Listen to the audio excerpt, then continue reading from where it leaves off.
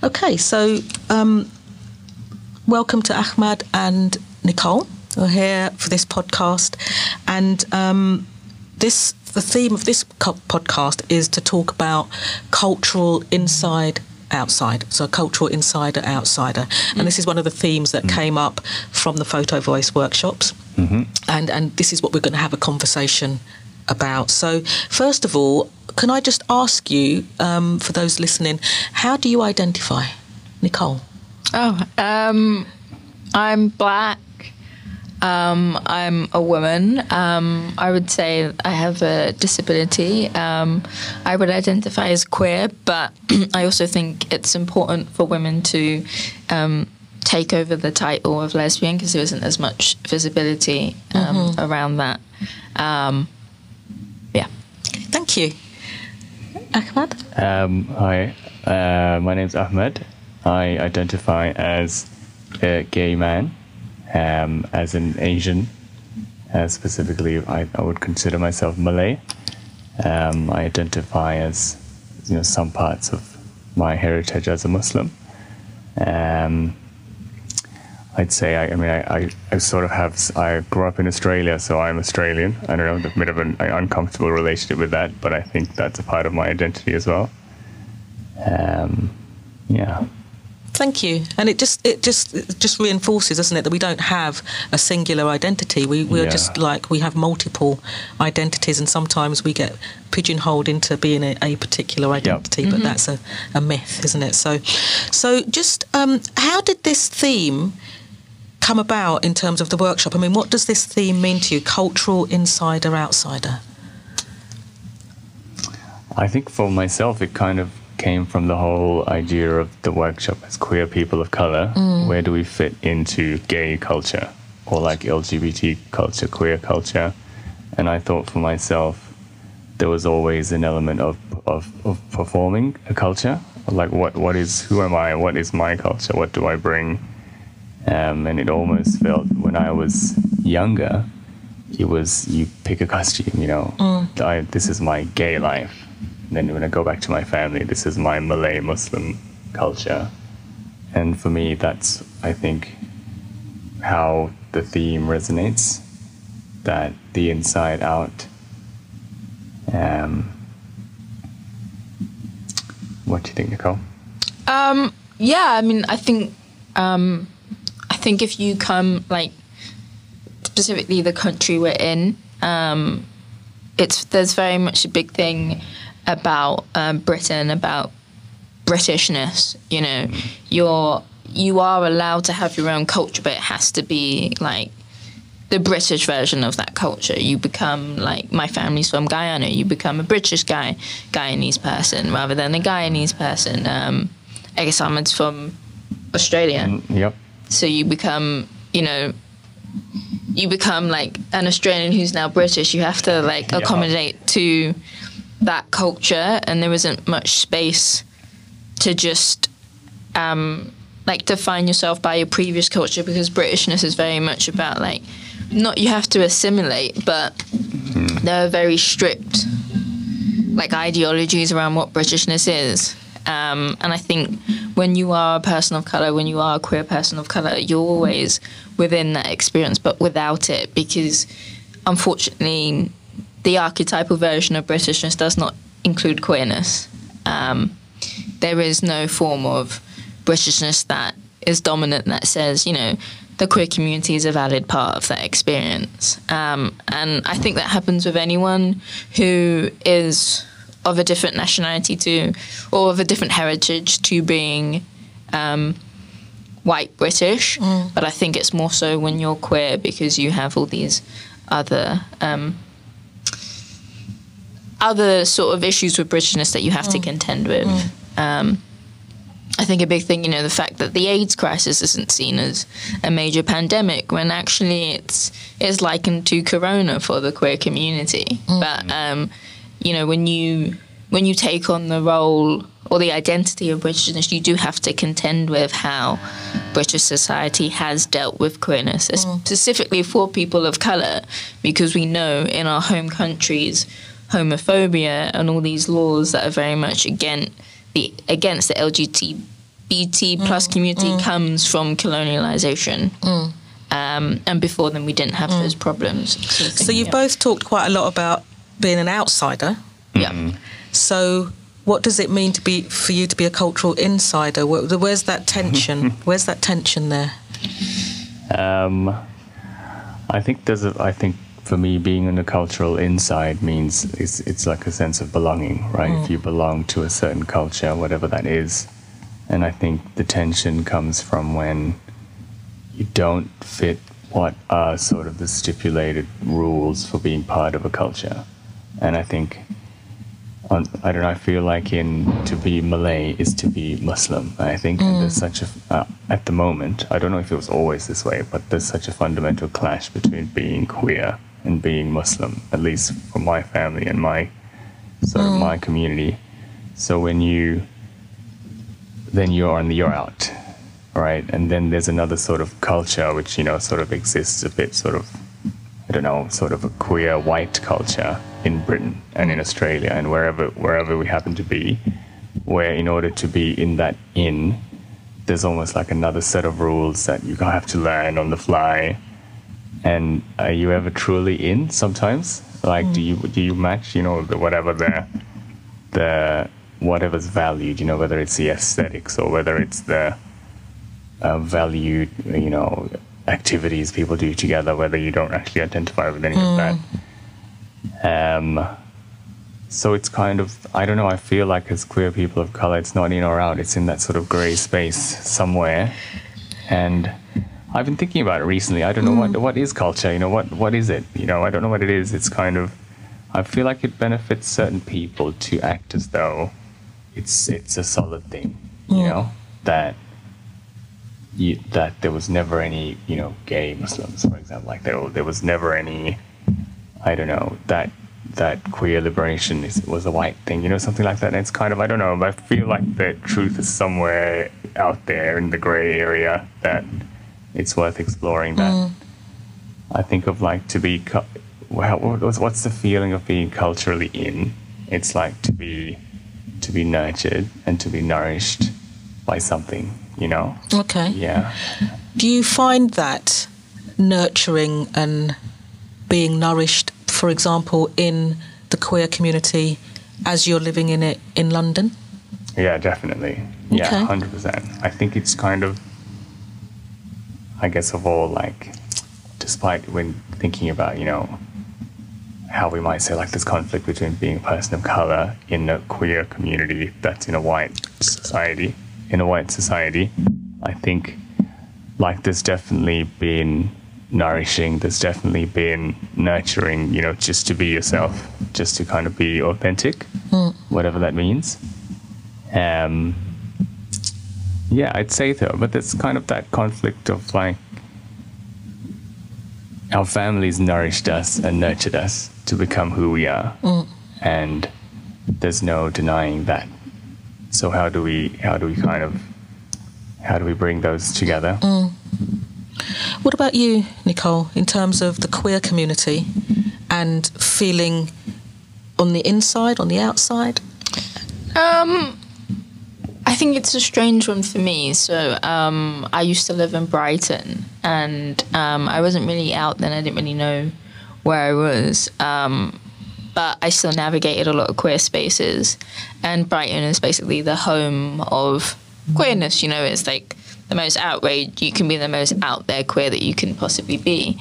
But it was very white and a little bit alienating, because it was kind of as if it was like you're meant to be too out there.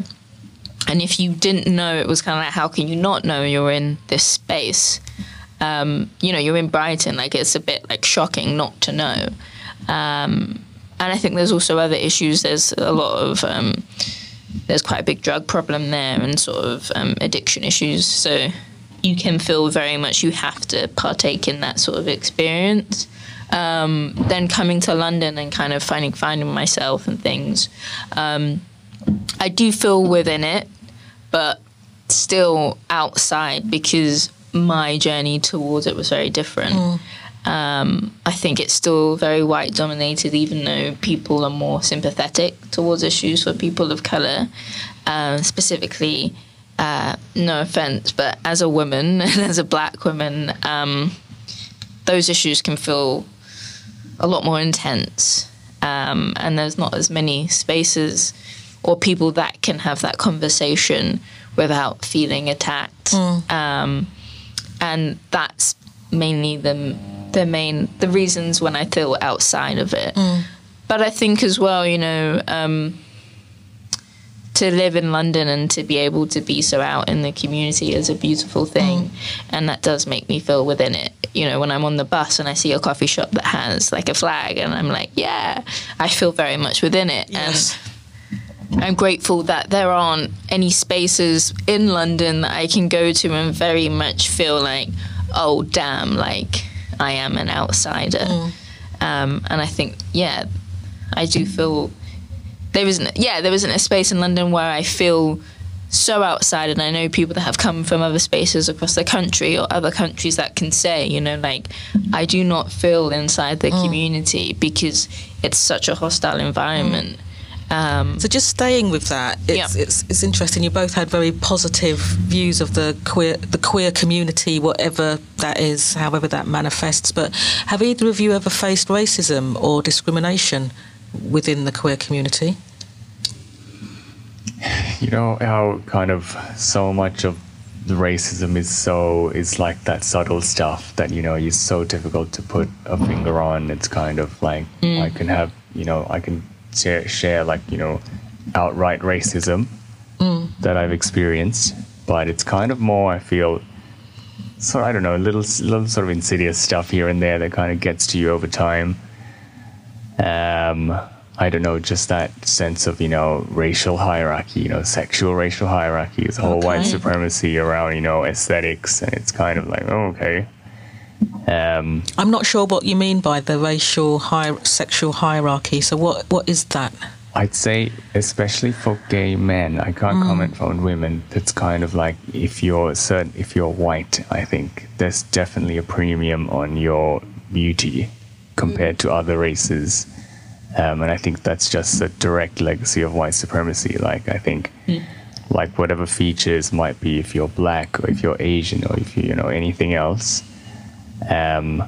it's just that sense that it's definitely not valued or it's different and I think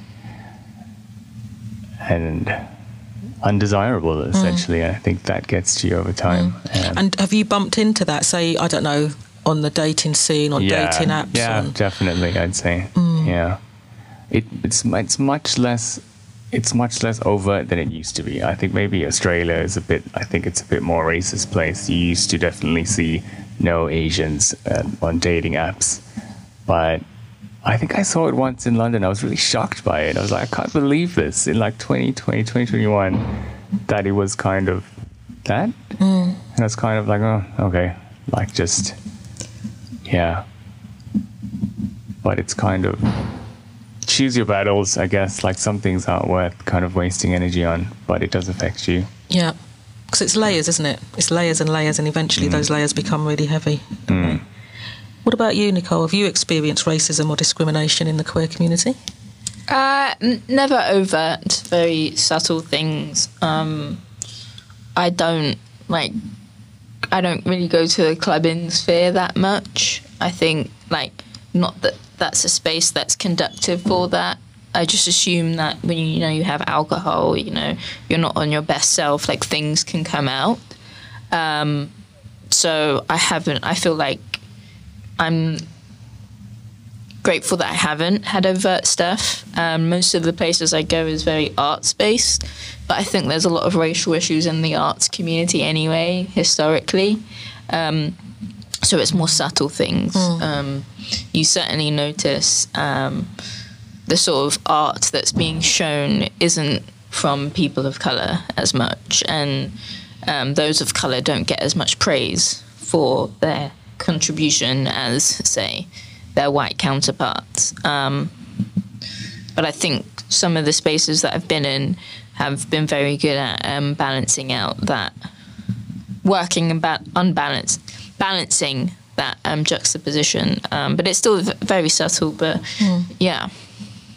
But I suppose making that distinction between whether something's overt or not overt, it's still racism, isn't it? It's still, for sure. It's. I mean, I think we've moved to well, maybe not, because people are generally cleverer than just calling you those names and putting signs up saying no blacks, no dogs, no people don't do that kind of racism. They don't perform that. But there's all the microaggressions is what you're actually talking about, isn't it? I mean, do you think that there is a need for a specific space for queer people of colour because of some of those issues?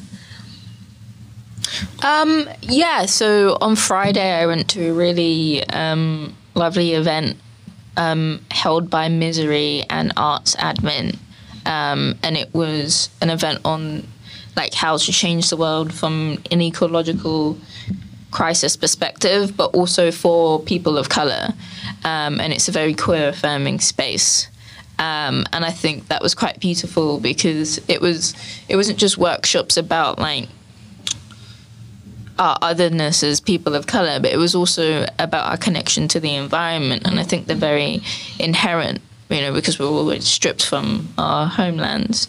And that was a really beautiful space. And everyone there was saying, how lovely it is to be in a queer affirming space and to be of colour and to talk about issues that are quite prevalent to us. We're lucky we live in the global north, but the ecological crisis is affecting those in the global south more, and obviously as people of colour that's where most of us are from, so it was a brilliant space to intersect with all these issues, and I do think it's important to have those spaces because unfortunately there aren't many spaces that really does deal with the intersection of our existence. Yeah, absolutely. What about you?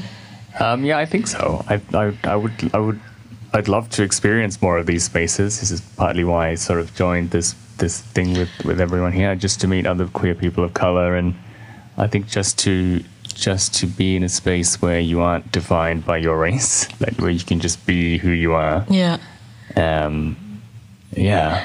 And so, what was your experience of Photo Voice in that respect? So we all did come together, didn't we, and spend some nice Saturdays. I thought it was great whenever I was there. You just felt like you didn't have to explain certain things. You just didn't have to kind of, oh, by the way, XYZ, it's kind of like, this is our experience. Yeah, I totally get you. I know this. We've lived this our whole lives. We don't really have to kind of explain the whole backstory. Whereas you have friends who are white, even if they're like the most sincere ally, I feel like there's like a certain block because you've not lived it. So just to feel seen, to feel heard, and I think it's almost like it might seem from the outside that you're trying to segregate yourself even more, but really it's just to be a person in a space without that kind of, white gaze, like an external gaze. Absolutely. Yeah. And I don't know if it would be about segregation. Isn't it about, well, for me, it's more about finding those spaces where you can get solidarity. Yeah, I know. But from the outside, people say, oh, why are you making another separate space? Those kinds of arguments. Yeah. But yeah, I totally agree with you. It's kind of finding similar people, having solidarity with them.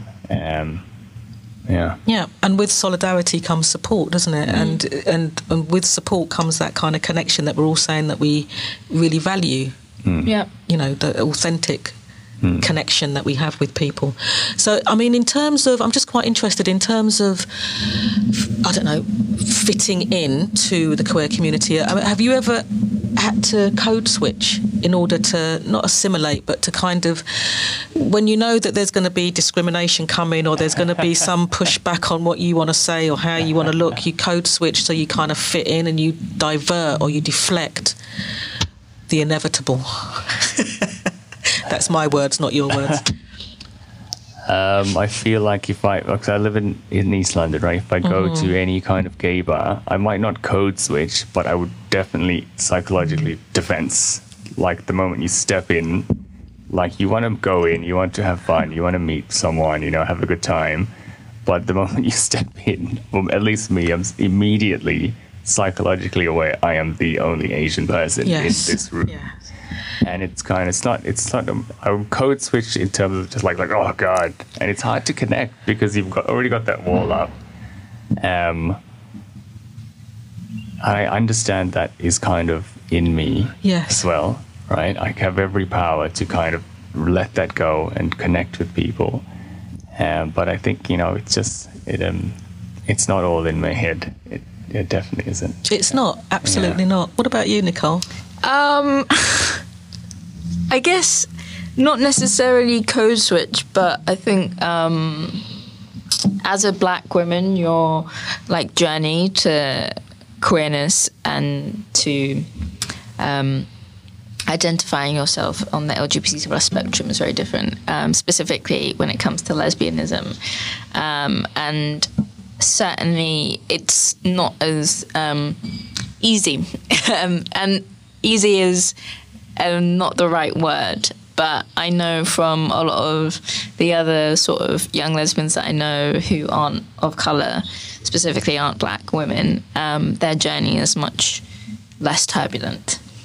And I'm laughing because it's not really a thing. I think that just comes from like blackness in general. Not that that's a bad thing, just, there's a lot of interrelating aspects of blackness that we haven't been able to come at peace with because of how society is. But certainly in that respect, if I tell a story about my journey, it's a bit like, oh, like, why did that happen? I don't get how that can happen to you. And you're a bit like, well, of course you don't, because like you don't have this experience in the world, and there have been certain spaces, not specifically in the queer community, but where, I've been with some of my friends who are white, and, they're noticeably butch, and people have, they're fine. And then it comes to me and it's like, oh, and there's this sort of subtle like uncomfortableness. And to really explain that to someone else is a bit like, well, they can't because they're okay with me. And then you have to be like, yeah, but society really hasn't learned how to contend with the idea that like black people can be gay, or black people can be bi, black people can be trans. It doesn't, like, the identities do not compute with each other, and that's very much societal.